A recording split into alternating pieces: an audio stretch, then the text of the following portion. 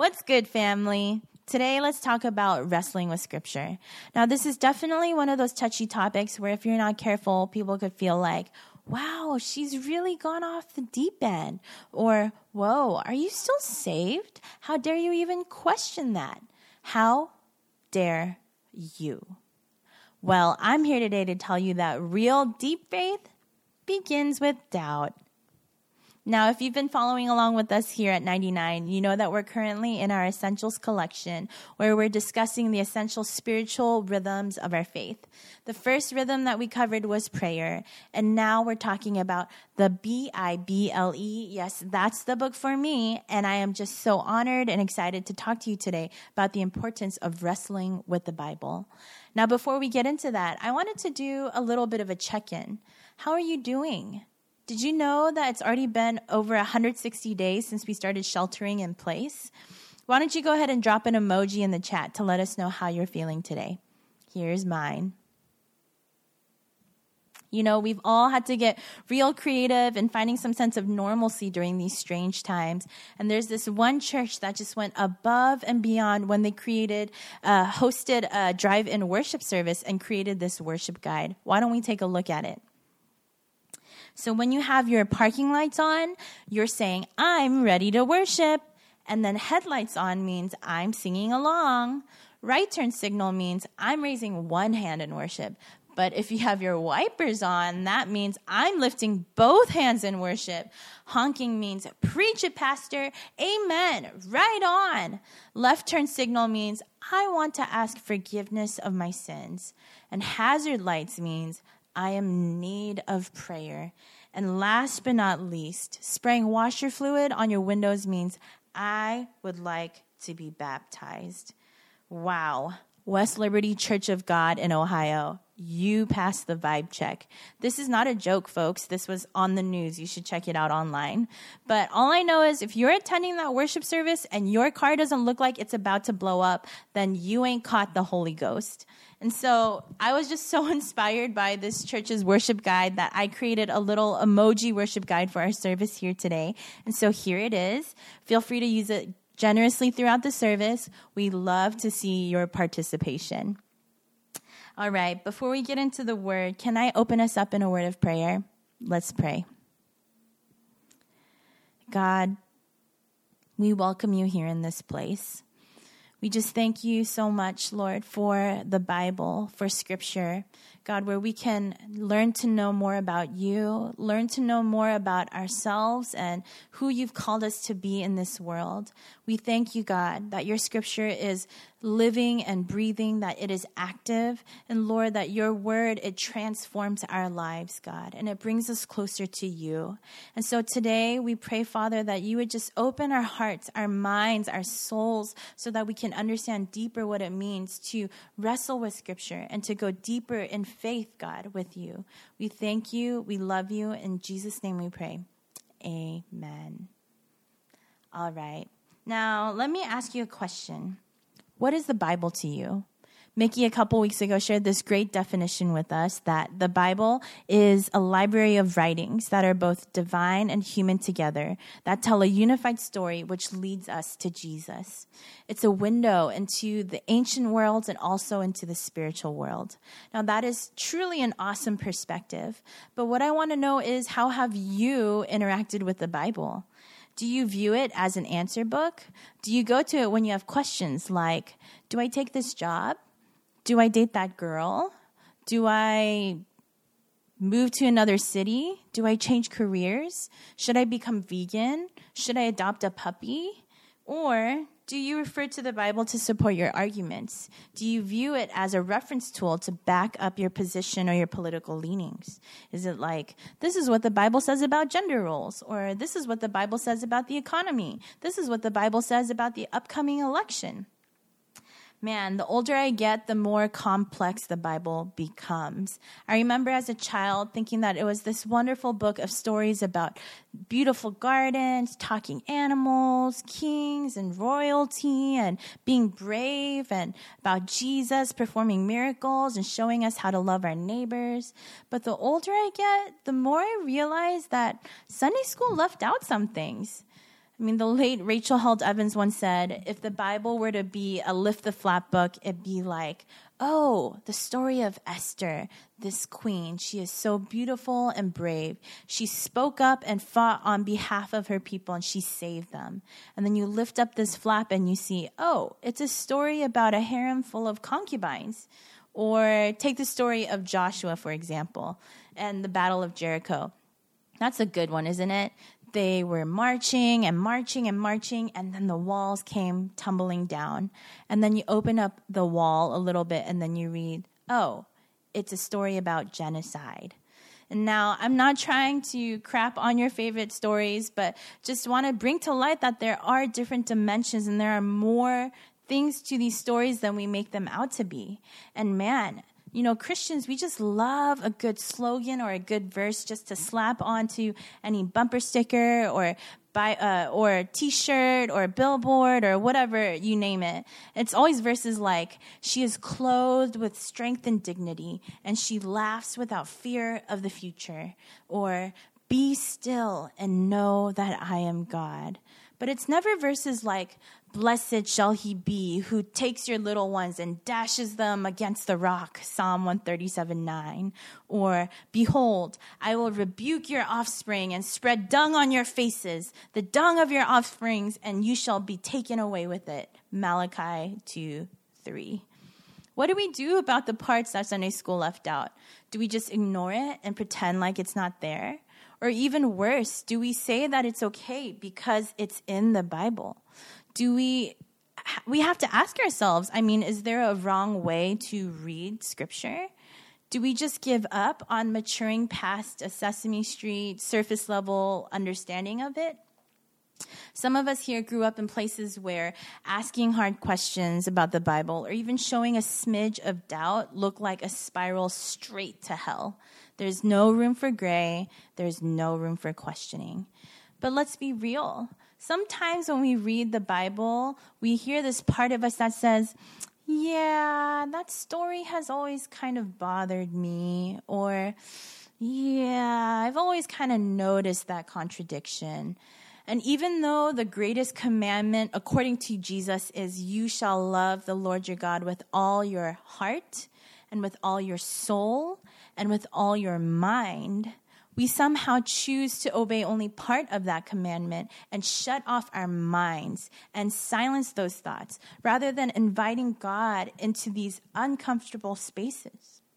I believe that there's primarily two fears that keep us from going off the deep end and allowing our questions to become fertile soil where God can grow deep, rich, and meaningful faith. The first reason we fear is because we are afraid to lose security.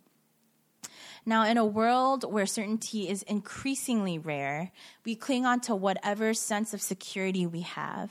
For many of us, our faith is the foundation, the bedrock of our lives. And through all the highs and lows, we know and we cling onto this truth that God's got us. Our faith gives us immovable certainty in this life. And I mean, think about it. We believe in a love that is stronger than death, that has conquered death. What else can do that? And if 2020 has truly shown us anything, it's that nothing is guaranteed or secure in this life. I mean, the economy, job security, our health, even just the ability to step outside our door and to freely breathe fresh air has all been rocked this year. But what's that one thing that we've been able to cling on to this whole time? It's Emmanuel. God is with us. And how do we predominantly learn about this Emmanuel? Through the Bible. And so because of this, in the face of immense loss, not everyone is going to feel comfortable setting foot on this journey of wrestling with Scripture. We're afraid of what we might find. It's more comfortable to not examine deeper or even just to turn a blind eye to stories that make us uncomfortable, stories that feel a little bit dark or confusing because we're so immune to them, and it provides for us a sense of security for today.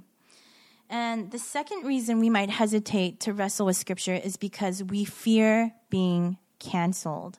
Now, I don't know about y'all, but as an Enneagram Type 2 / recovering chronic people pleaser, this is something that I never, ever, ever, ever, ever, ever want to experience in my life.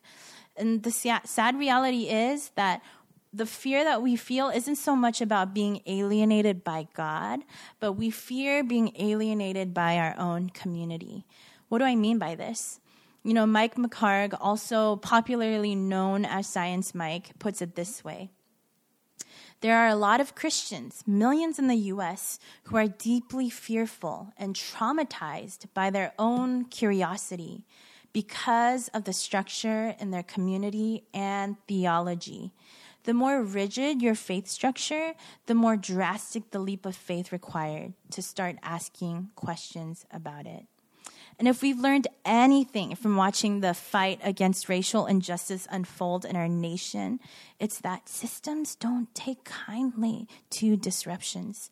Unfortunately, this is also true in the church.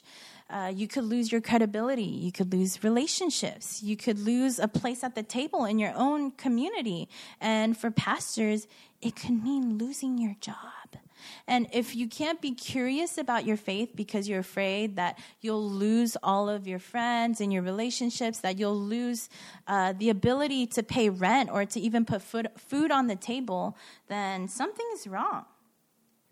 But man, don't we long to connect our faith in the Bible to what's going on in the world today? What if it's true that the Bible isn't just this outdated text that has lost its relevance and to this moment we're in today? What if this scripture, as 2 Timothy 3:16 puts it, is God-breathed? What if it is a living creative force, a story about humanity waking up to a more expansive understanding of who God is and who we are in light of him? Man, if we could recognize that, then maybe we could sense that same force, that same presence at work within us and around us today. What would it be like to confidently say, I believe in the Bible, not because I'm scared or because it's what I've known all my life, but because I've read it and I've wrestled with it and I've seen the way that it's transformed my community and my life. And because of that, I know that it's true. How powerful is that? Richard Rohr puts it this way. You don't move to the next level of faith without going through a necessary period of darkness. When you've never had that in your background and it's all about building this coherent, consistent system where you actually love your understanding of faith, this is not the love of God anymore. This is an idol called certitude. And certitude is a hard thing to leave behind.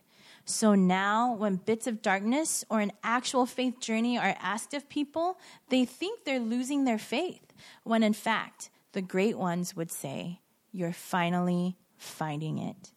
And Rob Bell defines wrestling with Scripture in this way. The ultimate display of our respect for the sacred words of God is that we are willing to wade in and struggle with the text, the good parts, the hard to understand parts, and the parts that we wish weren't there. The rabbis have a metaphor for this wrestling with the text, the story of Jacob wrestling with the angel in Genesis 32. He struggles, and it is exhausting and tiring, and in the end, his hip is injured. It hurts, and he walks away limping. But when you wrestle with the text, because when you wrestle with the text, you walk away limping. And some people have no limp because they haven't wrestled. But the ones limping have had an experience with the living God. So let's get into it, shall we? Here are 3 steps to wrestling with Scripture in a meaningful, immersive, and dare I even say fun way. Now, this is by no means a comprehensive list, but my goal today is to share a good foundation for beginning what should be a lifelong journey. So step 1. Fear not, embrace the journey. Accept the fact that you are on this journey of wrestling. I think this sounds easier than it actually is. You could feel really uneasy, scared, or even anxious about it. You might even feel like you're losing your way or that you're entering into a period of darkness. But be encouraged. This doesn't mean that you're losing your faith or that it's being destroyed. Allow this period of wrestling to serve your faith and to deepen it. In Mark 9:24, we read a story about this man who cries out to Jesus and says, "I believe, help my unbelief." His honesty before the Lord is met with compassion, and Jesus heals his son. As you embark on this journey, know that you're not alone, that you're in great company. Honestly, for every one question you have about something in Scripture, I guarantee you there's probably hundreds, if not thousands, of resources, of dissertations, of commentary, podcasts, videos, and research papers and things like that of people who have also explored the same. And also, if you take it back even a little bit further, the concept of wrestling with God isn't something new. As a matter of fact, the Bible is filled with stories of people who go to God and voice their questions to him. And God invites our questioning because he himself is the answer that we seek. For example, after Jesus rose from the dead, he goes to his disciples, and it's there that we read the story about doubting Thomas. Now, Thomas, honestly, I feel for this guy because all the other disciples get these cool nicknames that get known for other things like the Rock or the one whom Jesus loves. But Thomas gets known as Thomas the Doubter. He's doubting Thomas, all because he didn't believe that Jesus could rise from the dead. He had just never seen that happen before. But the beauty of this story is that Jesus saw Thomas's doubt and he didn't want to just leave him there. He met him with compassion. He goes to Thomas. He addresses his doubt because he wants Thomas to not be left as doubting Thomas, but to become knowing Thomas, trusting Thomas, faithful Thomas, believing Thomas. This is his love for him. Also, know that your wrestling doesn't put you in a timeout or in the doghouse with God. If you look at the story of the Great Commission, where Jesus sends his disciples out to share the good news of the gospel throughout all of the world, if you look at verse 17, it says, when they, the disciples, saw him, they worshiped him, but some doubted. And then right after that verse, Jesus goes on to commission his disciples. Go and make disciples of all nations, the doubters and all. He's not afraid of your questions or put off by them. Bring your questions to him. As Jesus says in the Great Commission at the end, surely he is with you always, even to the end of the age. So fear not, embrace the journey. Step 2. This one's really important. Ask good questions. Now, we have to be aware that even our questions have some sort of belief built into them about God and about the Bible. As Tim Keller puts it, doubt your doubts. The worst question to ask when we're reading the Bible, according to Rob Bell, is why did God, for example, why did God tell those people to kill those other people? Why would God create people if he knew they would screw things up? Why did Jesus have to die? Couldn't God have saved the world some other way? Instead, the better question to ask would be, what was happening in the world at that time? Why did people find this so important to write down? Why did this passage endure? Why have people literally risked their lives to reproduce and distribute this book? What does this teach us about what it means to be alive here in this world now? The point of reading Scripture isn't to bend it according to our agenda or to become these Bible know-it-alls. We read the Bible to invite it to read our lives, to transform us. Hebrews 4:12-13 says, "For the word of God is living and active, sharper than any double-edged sword. It penetrates even to dividing soul and spirit, joints and marrow. It judges the thoughts and attitudes of the heart." So before going into scripture and interrogating it, let's take a moment to question our own questions. What are the underlying beliefs or assumptions that I'm making about God or about the Bible as I enter into this wrestling? So step 1, fear not, embrace the journey. Step 2, ask good questions. And last but not least, step 3, wrestle together. The Bible wasn't meant to be read or wrestled with alone. Back in the day during Bible times or Jesus' day, not very many people could read. Majority of people couldn't read. And so scripture was shared largely in these public forums. It was read out loud in communal gatherings. It was a super beautiful invitation for you to meet God in the context of community. And the problem that we face today is that it's become a highly private, super individualized experience. And we miss out on so much by keeping it that way.